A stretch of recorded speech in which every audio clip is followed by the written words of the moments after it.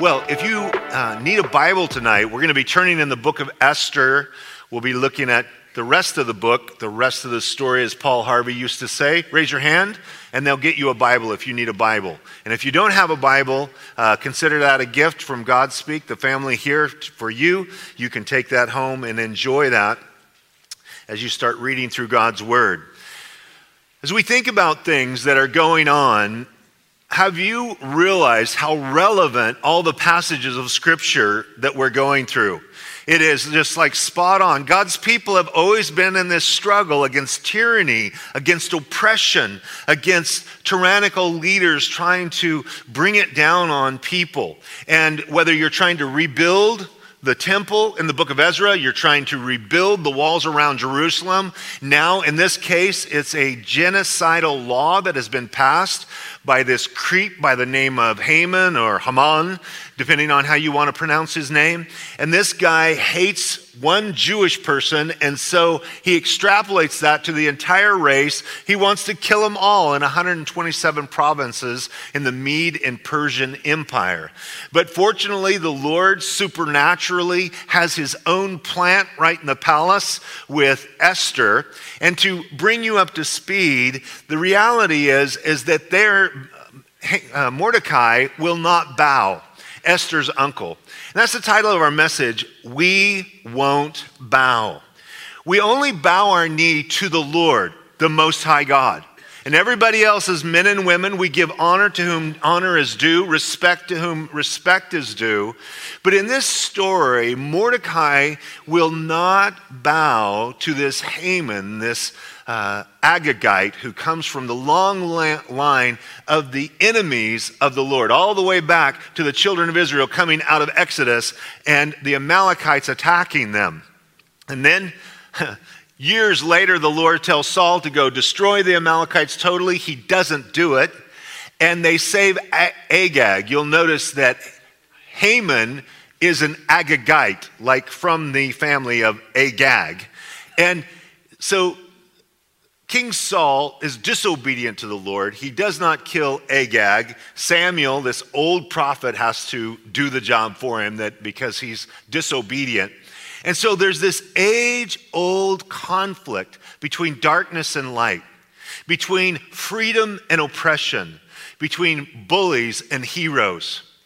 You know, I don't know about you, but I absolutely hate bullies. I grew up moving, and for 6 years, every 6 months, we went to a different school. And my brother and I, we would have this little pep talk with each other as mom's checking us in at the office as we move from school to school. And I have an older brother, he's 2 years ahead of me in school, his name's Scotty, and he's a tough guy and a scrapper. But we realized from going to these schools that if you don't throw down and fight in the first 2 weeks, whoever the bully is, we don't know what his name is, we didn't know what his face looked like, we didn't know how tall he was, but he was coming for us. That's just the way it works on the playground. And my brother told me now, he calls me Ricky, please don't call me Ricky. He calls me Ricky, he's now Ricky. Whoever that bully is that shows up, you give him all you got, and if he whips your tail, I'll come and whip him. And he said, and I'm going to do the same thing. Now, there was nobody, I couldn't rescue whoever whipped him because you know how it works when you're the little brother. But we were at school at Campobello in Paradise Valley, Arizona for one of our short stints. And my next door neighbor, Cameron, was in school with me on the playground, and he was a year older than me, and him and I were having a lot of fun. And I met the bully in the first couple of weeks of school. His name was Scott Ladoon. And Scott was one of these guys that, like in the 5th grade, he's already growing facial hair. He's you know, we're all in the 4 foot something, and he's already in the 5.5 foot, and a big, thick built guy, real bully. And he came over to my friend and he just started shoving him to the ground. And every time Cameron would get up, he didn't have an agenda. He's just, bullying him and pushing him to the ground. And I thought to myself, I wasn't planning on taking on this big thug, but my brother said he'll take care of him if he whips my tail. And so I said, hey, leave my friend alone. And he turned around and I had to reach and I hit him as hard as I could, right in the side of his face. And it popped his head back, and he came back with a look like, now you're dead.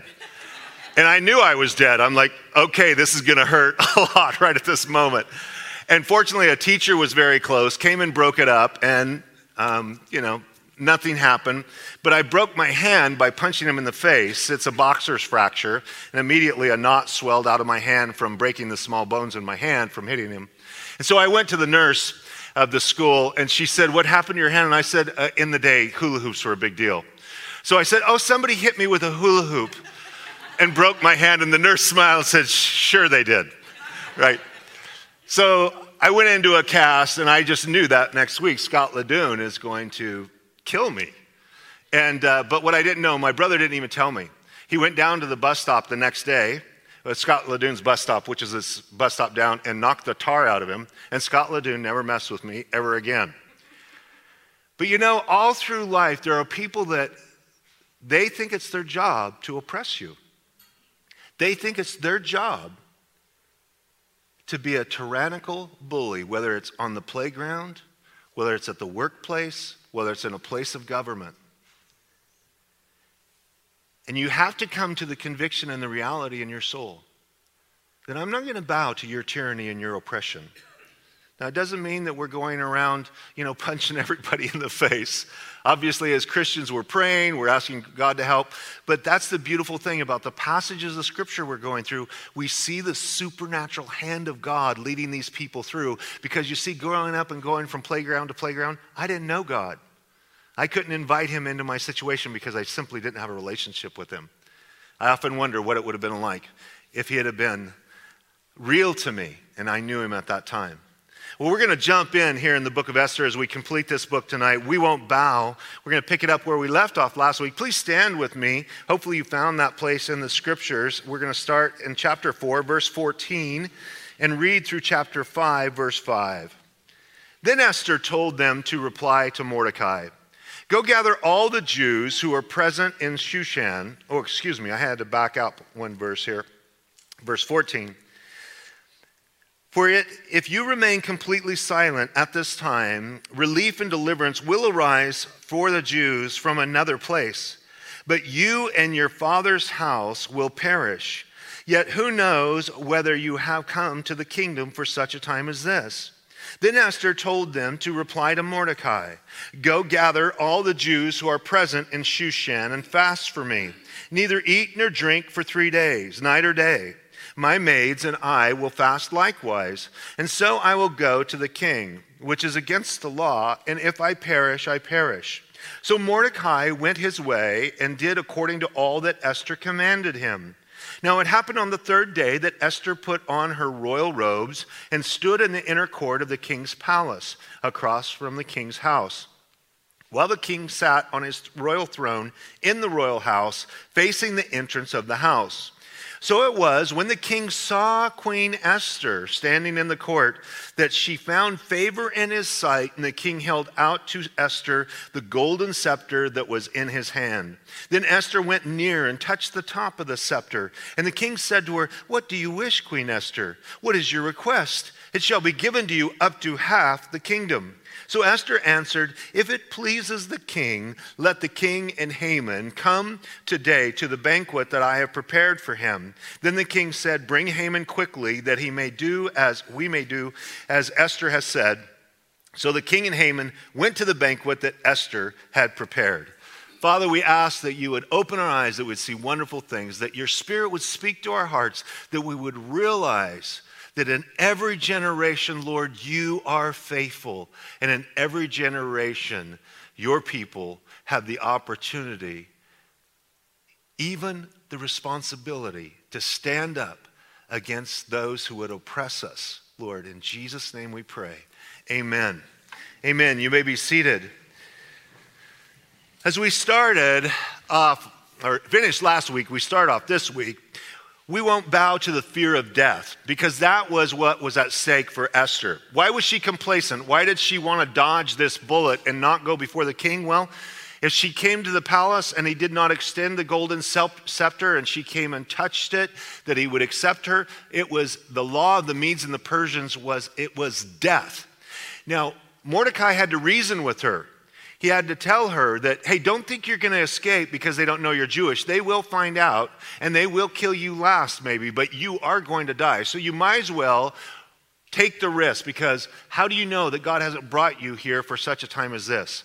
And we left on this note, each one of us have been brought to this place in history to be useful for God.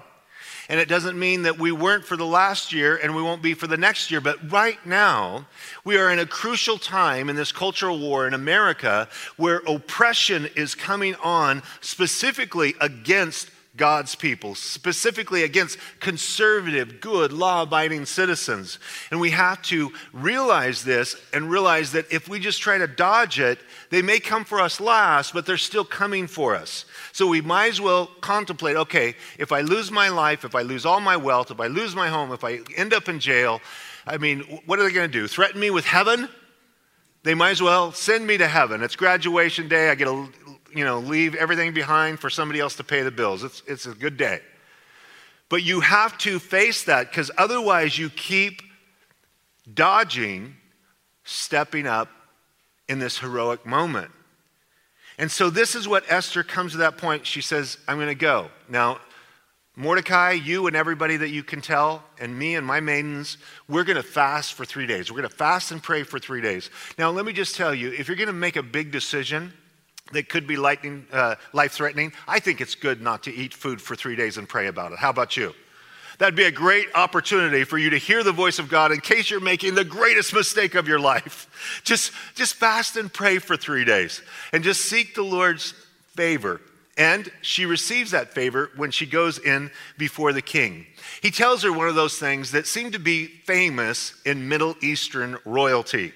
He says, Esther, what do you want? Up to half my kingdom. Now, it seems to be apparent hyperbole, because you remember when Herod, his girlfriend's daughter, danced for him on his birthday, and he said, ask what you will. He was so impressed with her dance. Ask what you will, up to half my kingdom. So it was a bit of a hyperbole, and none of them were actually going to ask for half of the kingdom. She simply just asked him to dinner, that Haman and him would come to her house that day for a banquet. And he goes, okay, I'll do it. That's an easy ask.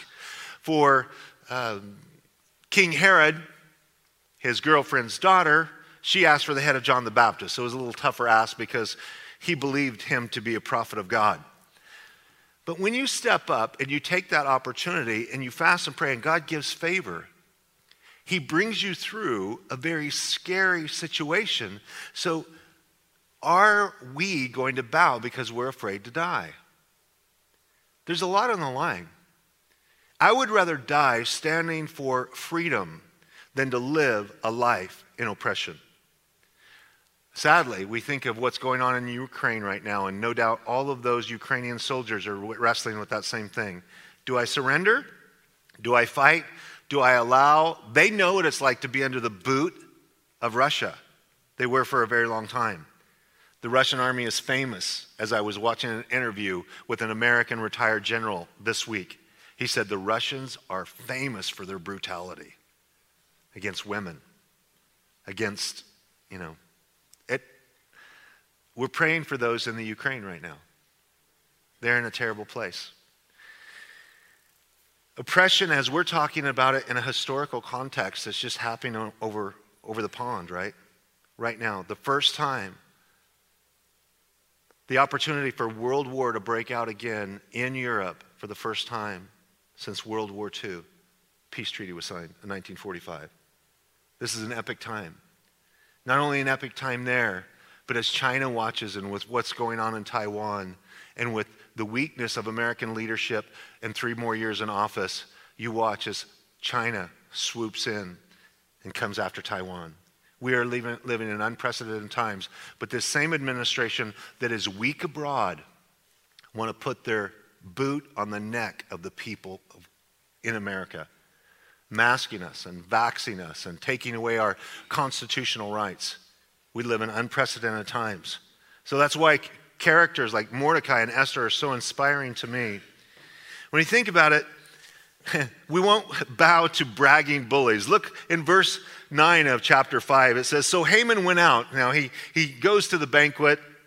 He's going to she asked him back for the next day. So she asked him that day for a banquet, and for the sake of time, I'll jump sections and just narrate them, and he's going to come back the next day. Verse 9, so Haman went out that day joyful and with a glad heart, but when Haman saw Mordecai in the king's gate, and that he did not stand or tremble before him, he was filled with indignation against Mordecai. Nevertheless, Haman restrained himself and went home, and he sent and called for his friends and his wife Zeresh. Then Haman told them of his great riches, the multitude of his children, everything in which the king had promoted him, and how he had advanced him above the officials and servants of the king. Now, if you're going to stop this story right here, you would think, oh no, this bragging bully has everything, right? He's got the king's favor. He just had a banquet with Esther. He has no idea that she has a real agenda.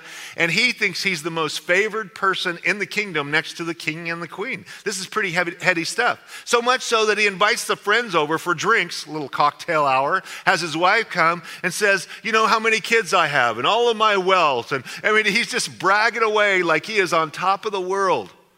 But just because somebody is bragging and boasting in their moment of success from their perspective doesn't mean that that's the way the story ends. In verse 12, moreover, Haman said, besides, Queen Esther invited no one but me to come in with the king to the banquet that she prepared, and tomorrow I am again invited by her along with the king. Yet all this avails me nothing so long as I see Mordecai the Jew sitting at the king's gate. Then his wife Zeresh and all his friends said to him, let a gallows be made 50 cubits high. This is 75 feet tall. And in the morning suggest to the king that Mordecai be hanged on it, then go merrily with the king to the banquet. And the thing pleased Haman, so he had the gallows made. This is his wife and friend's suggestion. Now, I don't know what your cocktail buddies are like, but if they're telling you to build a gallows for your next door neighbor so that you can, and it's not hang them like we think of a hangman's gallows, they impale them like it's a stick and you put their body on it like a toothpick.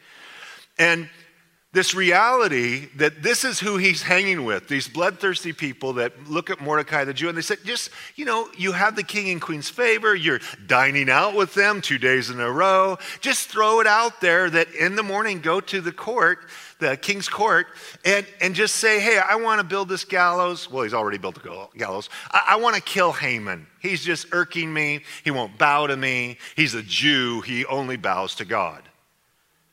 Now, in this moment, with the friends cheering on this bragging bully, he goes, that's a great idea. He's going to wake up in the morning before the sun even comes up. He's going to be the first one in the court of the king so that he can go before the king and give his request. And his request is this, that he can hang or impale like a toothpick this Jew that is rubbing him the wrong way. This is what I love about the sense of humor of God. Can you hear the laughter in heaven right now? Because look what happens in chapter 6, verse 1. That night the king could not sleep, so one was commanded to bring the book of the records of the Chronicles, and they were read before the king. Now, if anything will cure insomnia, it's like watching C-SPAN, right? But this is the old C-SPAN. This is like reading a book. And so it's the Chronicles, it's the daily diary of the king's court. Talk about boring. So he can't sleep, so hey, bring the Chronicles, that'll put me to sleep. And they were read before the king. Verse 2, and it was found written that Mordecai had told of Bigthan and Teresh, two of the king's eunuchs, the doorkeepers who had sought to lay hands on the king Ahasuerus. Then the king said, what honor or dignity has been bestowed on Mordecai for this? And the king's servants who attended him said, nothing has been done for him.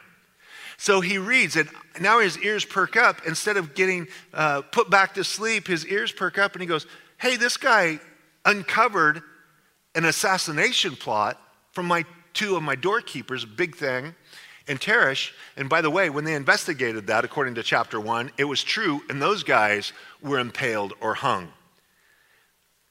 And obviously, this guy should get some merit badge, right? What kind of reward does a king give someone that just saved their life?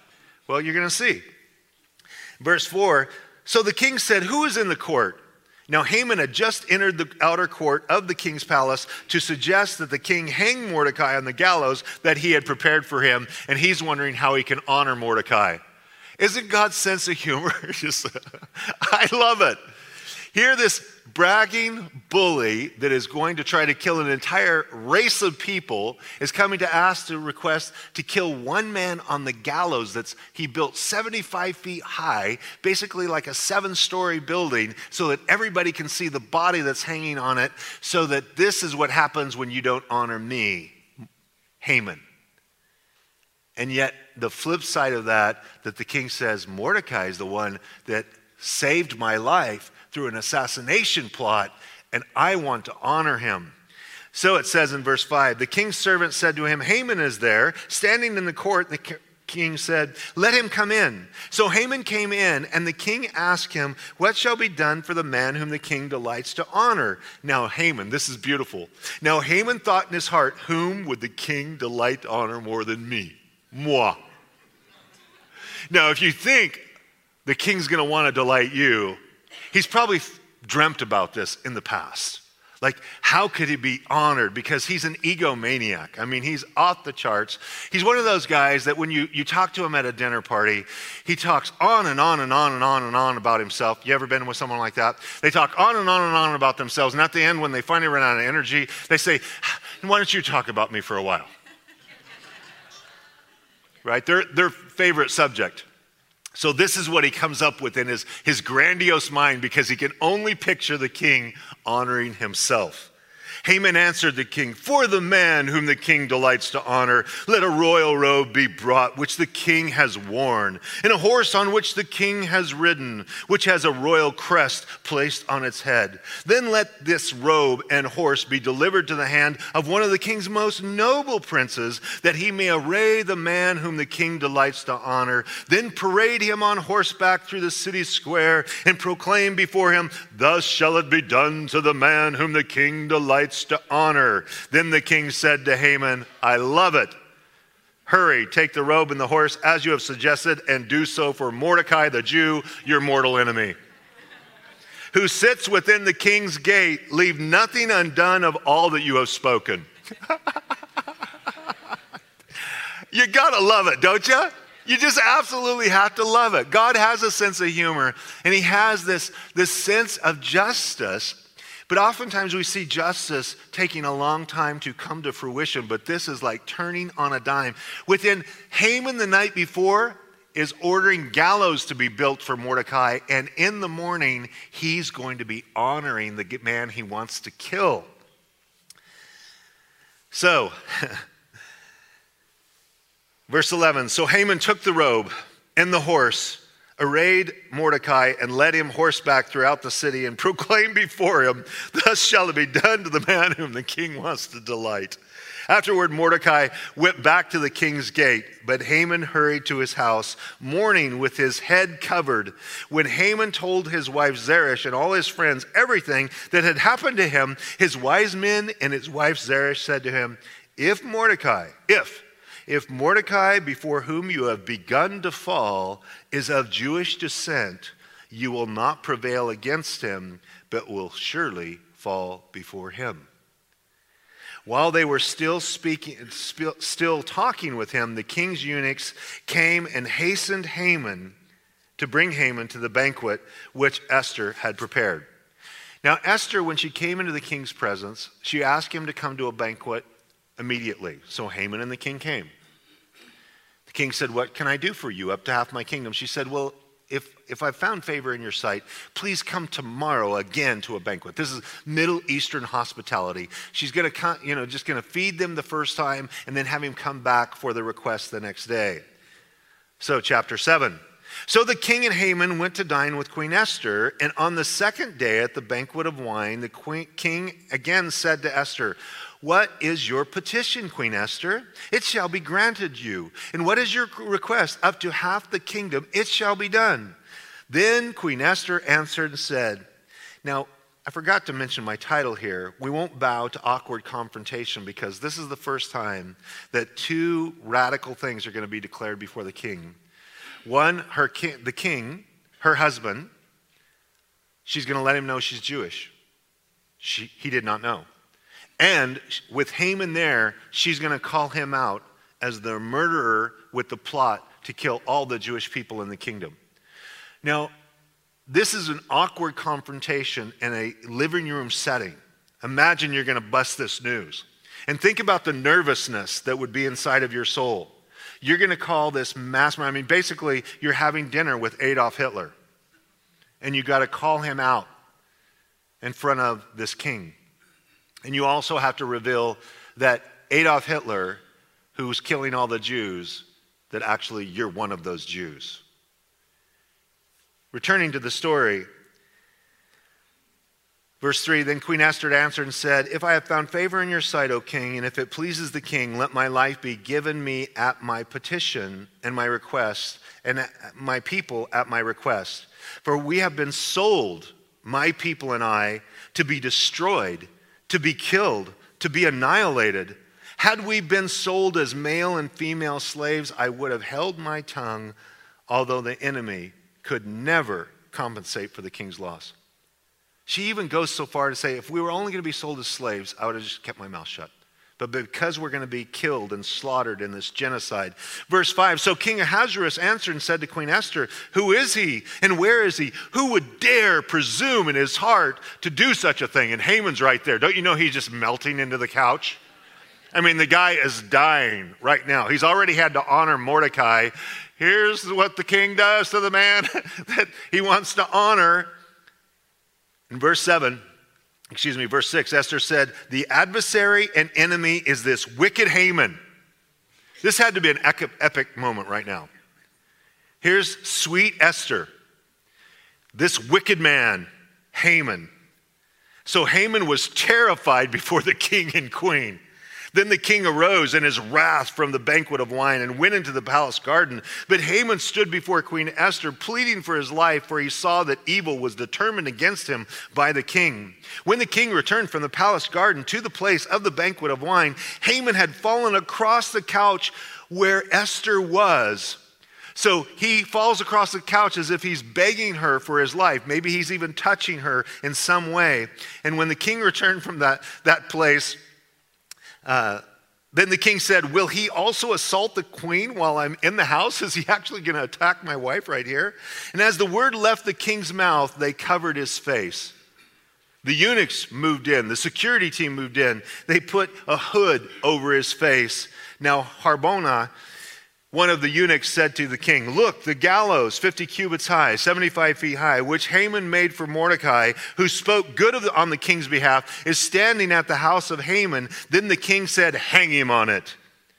So they hanged Haman on the gallows that he had prepared for Mordecai. Then the king's wrath subsided. You couldn't humanly make all of this happen, right? You couldn't humanly, God's intervention, they had fasted and prayed for 3 days. God supernaturally is moving now in the affairs of men. He gives the king a restless night. He can't sleep. He has him start reading the chronicles of his daily activity and just rediscovers this heroic moment of Mordecai. Therefore, he wants to honor him. One thing comes together with the next in a divine tapestry of the divine plan of God to rescue his people. God is on the throne. And we hear this a lot right now. There's kind of a fracture in Christendom across America. There are those who just step back from what they see in the oppression and the political scene and the cultural war, and they've basically tapped out. They just said, God's on the throne. I'm just going to go over here and hide and hope that none of them find me. We're going to have a little holy huddle. Then there are those who say, no. God is on the throne, but who did he use to intervene here? Mordecai, Esther, all of the people surrounding them fasted and prayed for 3 days. They made themselves available. They stepped out in faith. They were willing to perish. They were already going to perish, but they were willing to take a step of faith and actually have a conversation with the king of the most powerful kingdom in the world at that time, 127 provinces from India to Ethiopia. They were actually going to step up and say something and do something and have the courage to do it. God is on the throne, but his people are on earth. May his will be done on earth as it is in heaven. God wants to use you and I. He wants us praying. He wants us seeking him. He wants us to be involved in the very fabric of our culture so that we are salt and light in every area. And to think that you can just tap out and go hide in the woods and think that's going to do something good, you're out of your mind. God is sovereign, and he uses people in the process of his deliverance. This is how God works all the way through. He saw the children of Israel. God was on the throne, right? He saw the children of Israel oppressed in Egypt. Did he just wave his hand in heaven and all the people were released and left Egypt? Or did he go talk to somebody? He met Moses, right? Lit the bush on fire. It was a fascinating sight because the bush was burning, but it wasn't consumed. You know, like a tumbleweed burns and it's toast. It's ashes in moments. No, it's burning, and he draws him there. And then he speaks out of the bush. He says, take off your sandals. This is holy ground. I've heard my people. I've saw their affliction, and I've heard their groaning. And they're crying out to me. They're praying to me. And since my people are praying to me, I'm sending you as my servant to go deliver them. You go to Pharaoh and you tell him, let my people go. And Moses gives 5 excuses why he doesn't want to do it. 5 things. So, I can't. Who am I going to say sent me? I mean, what's your name? You tell them, I am that I am, right?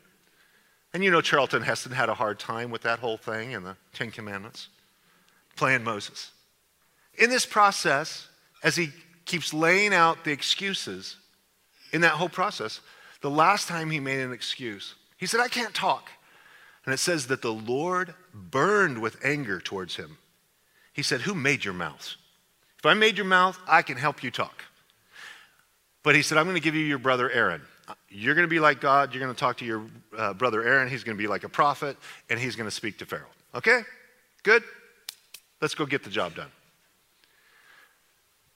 Do you know that we see times when God supernaturally intervenes, but it's always in cooperation with the people that he's called to do the job? Joshua's having an incredible battle, right? And he utters the most courageous, incredible prayer of faith ever. He says, Lord, make the sun stand still so the sun doesn't go down so we have more time to wipe out the enemy. And so it says, for about a 24-hour period. Now, if you're an astronomer and you know how things work, you just don't throw the brakes on things, right? God supernaturally makes it stay light for 24 hours. And then it says God starts sending hailstones. And more soldiers were dying from the hailstorm. Like these are missiles, like baseball-sized missiles taking people out. But God did not sovereignly do it apart from his people's engagement. Joshua was on the battlefield. Joshua was praying. God was working with him in cooperation. I find this divide very strange. I often wonder at people that take this posture, I wonder, have you spent a lifetime of faith? As the people that I know for the last 36 years. God moves on their heart, they get involved, they fast, they pray, and God uses them to accomplish his purposes. That's how God works. And yet, why is it in this strange era that somehow half the church in America has checked out from being involved with our society and our culture? And if we collapse in this cultural war, you can lay the blame squarely at the feet of the complacent, fearful, lazy people of God that simply did not engage. And they're sitting in the woods singing Kumbaya, saying, God's on the throne. I promise you, God's on the throne. He's never not on the throne. But do you know that the Lord says, for the eyes of the Lord search to and fro throughout the whole earth to show himself strong on behalf of those whose hearts are loyal towards him. 2 Chronicles chapter 16, verse 9.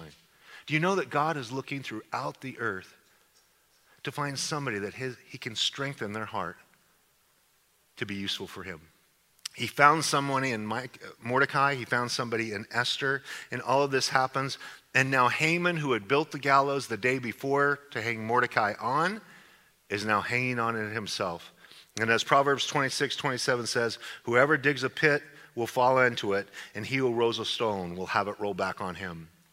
Do you know, when you are a person that is trying to harm and hurt others, and you're trying to dig that pit so they fall into it, or you're trying to roll a stone over the top of them, that's the pit you're going to fall into. That's the stone that you're going to have roll back on you. Even James O'Keefe, who was here, saying how he was railroaded by the federal lawyers and the whole legal system, and he was basically on probation with an ankle bracelet for 3 years, that at the end of that 3 years, that DA and 3 of the lawyers who were doing corrupt, unlawful things, all were fired and all disbarred.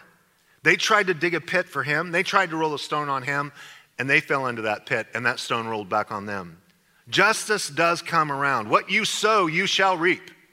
So don't think these people that are doing these awful things are going to get off. People say, you know what, they're never going to fire Fauci. And let me tell you, Fauci's going to get his comeuppance in what he has done to the American people. God will take care of that. Vengeance is mine, says the Lord. The Lord will take care of it. And as we watch other people that have been on this train, whether it's the governor in New York, now he's no longer the governor of New York, or his brother at CNN, he's no longer there, or Jeff Zucker, who is the CEO of CNN. It's like those people aren't there anymore. But it only takes years for it to unfold, right? It takes years to all come out in the wash. And so it does. Well, we also won't bow to evil laws, because even though Haman's out of the picture, the laws of the Medes and the Persians, once a law is in place, you cannot change the law. You cannot legislate the change of the law. You have to actually just make another law that will contradict that law, and that one stays in place. So we have to get involved to change legislation, as we see here Mordecai and Esther, and we have to do that in our own nation, these bad laws that are getting put into place. In verse 1 of chapter 8, it says, on that day, King Ahasuerus gave Queen Esther the house of Haman, and the enemy of the Jews. And Mordecai came before the king, for Esther had told how he was related to her. So the king took off his signet ring, which he had taken from Haman, and gave it to Mordecai. And Esther appointed Mordecai over the house of Haman. Haman was one of the most powerful, wealthy men in all the kingdom.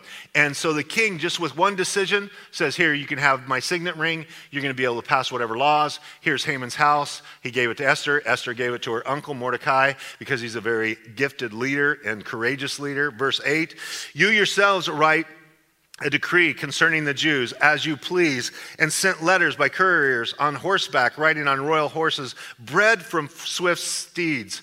So there's a real need, right, to get the communication out fast, that this new law that they're going to write, and this new law is that they can defend themselves, the Jews, because there was a certain day on the 13th of the month of Adar, all people of the kingdom could destroy and kill men, women, and children of the Jews, and then steal all their stuff. That was the law that Haman had passed.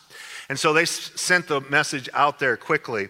In verse 11, by these letters the king permitted the Jews who were in every city to gather together and protect their lives, to destroy, kill, and annihilate all forces of any people or province that would assault them, both little children and women, and to plunder their possessions. The city of Shushan rejoiced and was glad. As soon as they heard the word that they could defend themselves, they were so relieved. Because otherwise, the entire community is going to come kill them and their families and take all that they have. So they were so relieved. Man, aren't you relieved when you hear some terrible law is overturned? You're just so relieved. You just want to rejoice because of the right thing happening. Verse 16, the Jews had light and gladness, joy and honor, and in every province and city, wherever the king's command and decree came, the Jews had joy and gladness, a feast and a holiday. Check this out. Then many of the people of the land became Jews because fear of the Jews fell upon them. There was a mass of people that got converted to Judaism. They became believers because they saw this incredible miracle happen and the favor of God upon Mordecai and his reputation. And now that they're like, hey, I think I want to be one of these people. I want to be one of these Jews. It's the craziest thing to me that in the time of this great tyranny and oppression, we're seeing all kinds of people come to Christ. People are coming to church because they have nowhere to go to find any encouragement from their fear, and they come into the house of faith, they're filled with faith, and they think, hey, I want to be one of you Christians. You Christians are fearless. You Christians want to walk with God. You're not afraid of all of this stuff. You're not afraid of this COVID cult of ridiculousness. I mean, if you're healthy, it's basically going to be like a cold or the flu. Now, granted, if you're unhealthy and you have problems, then you have to protect yourself. But to shut down 99% of our nation when we're not at risk is delusional. It's absolutely delusional. So many people converted through this process. We're going to see, I've told some ministers that are wondering about what's going on at Godspeak, and they're hesitant to open their churches. This was, some months back. And I'm like, man, you're missing the Corona revival. They said, what do you mean? I said, this is the Corona revival. Like, people are getting saved and getting baptized, and you're totally missing the bandwagon because you're mask and vax and doing all your stuff online. And I was talking to somebody last week. They were a part of a church in LA, and it seats 2,500. Even today, now, they have 40 people coming to the sanctuary. 40 out of 2,500 seats, they're still doing all the online stuff because they're still afraid. They're totally missing the revival. People are scared, literally, of death. And the hope of conquering death is Jesus. Because when we leave this body, we're going to be present with the Lord. We have nothing to fear. It removes the fear of death. Well, we won't bow when attacked. So now they have to defend themselves. So hopefully they have there in the land of the Medes and the Persians the Second Amendment, right? They must, because they have weapons. Because now when people are going to attack them, they're going to have to defend themselves in a very physical way. Chapter 9, verse 1, on the day that the enemies of the Jews had hoped to overpower them, the opposite occurred, in that the Jews themselves overpowered those who hated them. No one could withstand them because the fear of them fell upon all people and all the officials and all of the provinces, the satraps, the governors, and all those doing the king's work helped the Jews because the fear of Mordecai fell upon them. For Mordecai was great in the king's palace, and his fame spread throughout all the provinces. For this man Mordecai became increasingly prominent. Thus the Jews defeated all their enemies with the stroke of the sword, with the slaughter and destruction, and did what they pleased with those who hated them. The Jews, in verse 12, the Jews killed and destroyed 500 men in Shushan, the capital, and the 10 sons of Haman. So his 10 sons were killed. Verse 15, again on the 14th day, because they extended the battle basically one day, they killed another 300 in Shushan. And then in verse 16, throughout all the kingdom, they killed 75,000 of the enemies, but they did not lay a hand on the plunder. It says it twice. You see, the Jews wanted to make sure that, hey, we're defending our lives. If you come here to kill us, we're going to kill you. But we don't want to rob you. We don't want your stuff. We don't want your plunder. We want to just be left alone. We're peaceful citizens. We want to live in peace with our neighbors. We don't want this. But the beauty of this whole story, you guys, has given the Jewish people a national holiday that they celebrate for 2 days every year for the last 2,500 years. Did you know that? So in Israel, check this out, in chapter 9, verse 19, therefore the Jews celebrated with gladness and feasting as a holiday for sending presents to one another. It's kind of like Christmas because they were delivered. So they called these days Purim. And Purim, because originally the month of Pur, where Haman had cast lots for the 13th day of when they were going to annihilate them. So they chose this, and that's what they call this holiday, that these days should be remembered and kept throughout every generation. Now, this is 2,500 years ago. We'll see in a moment. Do they still do that? Every family, every province, every city, that these days of Purim should not fail to be observed among the Jews, and that the memory of them should not perish among their descendants. What do they want their descendants to remember? That when tyrants bring oppression and genocide, God's people can fast and pray, and God will use them to deliver them. Right? That's the whole story of Esther. God will put the right people in the right place at the right time in the right offices to bring it about. when God's people fast and pray. God can do supernatural things. So check out this clip. This is 2019 before the 2020 Corona shut everything down. And this is a little glimpse. Today, if you go to Israel and you are here at this time of the year, check out what happens. No, it's not Halloween, it's not Mardi Gras, and I'm not at Midburn. We are celebrating Purim, probably the most fun Jewish holiday of the year. On Purim, we dress in costume, dance in the streets, have a big meal, and are as merry as can be. People eat these delicious cookies called Haman's ears in Hebrew, send gifts of food to their friends, and donate to charity for the holiday. Traditionally, Jews gather to listen to a reading of the Book of Esther, which retells the story of Purim. Purim takes us back over 2,000 years to the Persian Empire, where the Jews were living in exile. The heroes of the story of Purim are Esther and her uncle Mordecai, who saved the Jews from a wicked decree calling for their murder. After the Jews overcame their foes, they celebrated, and so we celebrate today. So that's still happening today. What happened 2,500 years ago? And did you catch that? Their treats or the pastries they eat are Haman's ears. They call them Haman's ears, and they're these little decorative ears. And so but it's a fun costume party. Now I doubt if a lot of them, because they look like it's more of a Mardi Gras feel. I don't know if a lot of them are reading the Book of Esther. But we are here tonight, and we're glad they're still remembering that they can celebrate, because would they have been able to celebrate 2,500 years ago if Mordecai and Esther bowed down to the tyrants? No, their entire race would be dead. They'd have been wiped off the face of the earth. They would no longer exist. There would be no dancing in the streets because they would let the tyrants win. You have to stand up to bullies in every generation. The oppression that we've seen in the last couple of years is incredible. You know, we remember and honor the greatest generation ever from World War II. And this is what it looked like when the oppression of the Nazi Germany, the Japan that attacked us in Pearl Harbor, and Italy, this trifecta of evil was trying to take over the world. Look at the celebrating that happened in the streets in Times Square when they were free from the oppression of those kind of tyrants.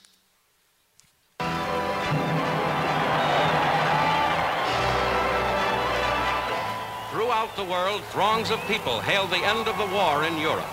It is 5 years and more since Hitler marched into Poland. Years full of suffering and death and sacrifice. Now the war against Germany is won.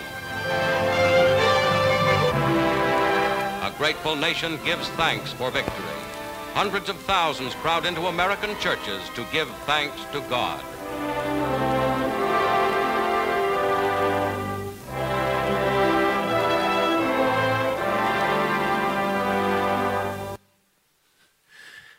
The celebration, because you see we live in a fat, sassy generation that knows of no hardship.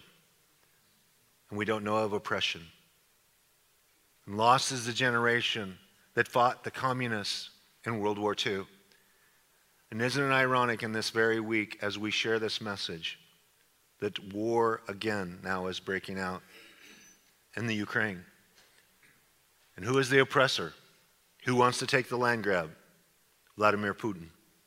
He wants to rebuild the USSR that fell apart in '89 when Ronald Reagan said, President Gorbachev, tear down this wall. Well, what's it like a little closer to home? Not the Jews celebrating from the tyranny of Haman 2,500 years ago, or from the celebration of the peace treaty that ended World War II. But what about some children for the last 2 years that have been masked like little prisoners in their classrooms?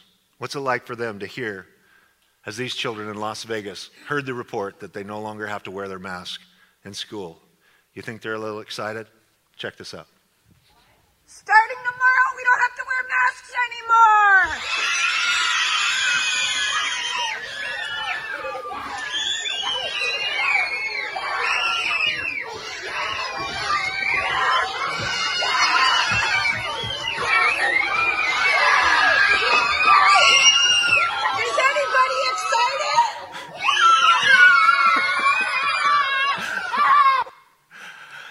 And it's not just American kids. Look at the same thing that happens in Israel, but they try to go over to the garbage can and try to tear up their masks. So we're so excited. Look at this. אני רוצה להודיע לכם שבהחלטת הממשלה הוחלט שמהיום לא צריך מסכות גם בכיתות.